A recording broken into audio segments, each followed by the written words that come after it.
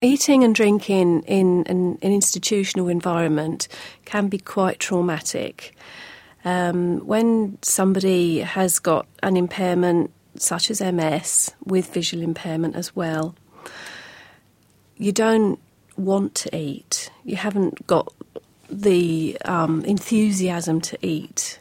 You don't want to enjoy your food. But on top of that, you've also got these physical difficulties that you have to deal with.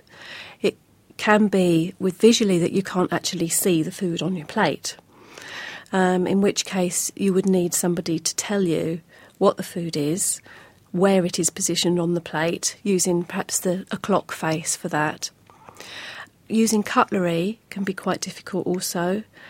You need to know where the cutlery is. Perhaps somebody needs to put it into your hand.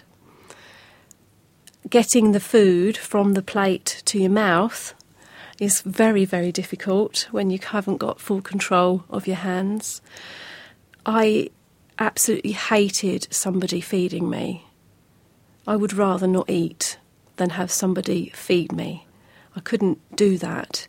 And they did leave me for a couple of days, really, to see how I went.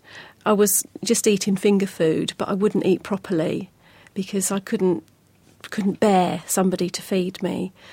Now, that's a difficulty that somebody would have to have help with to overcome those things.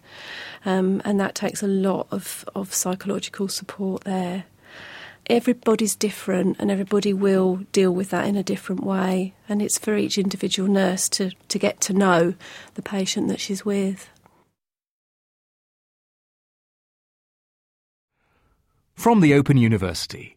For more information, go to www.open.ac.uk/use.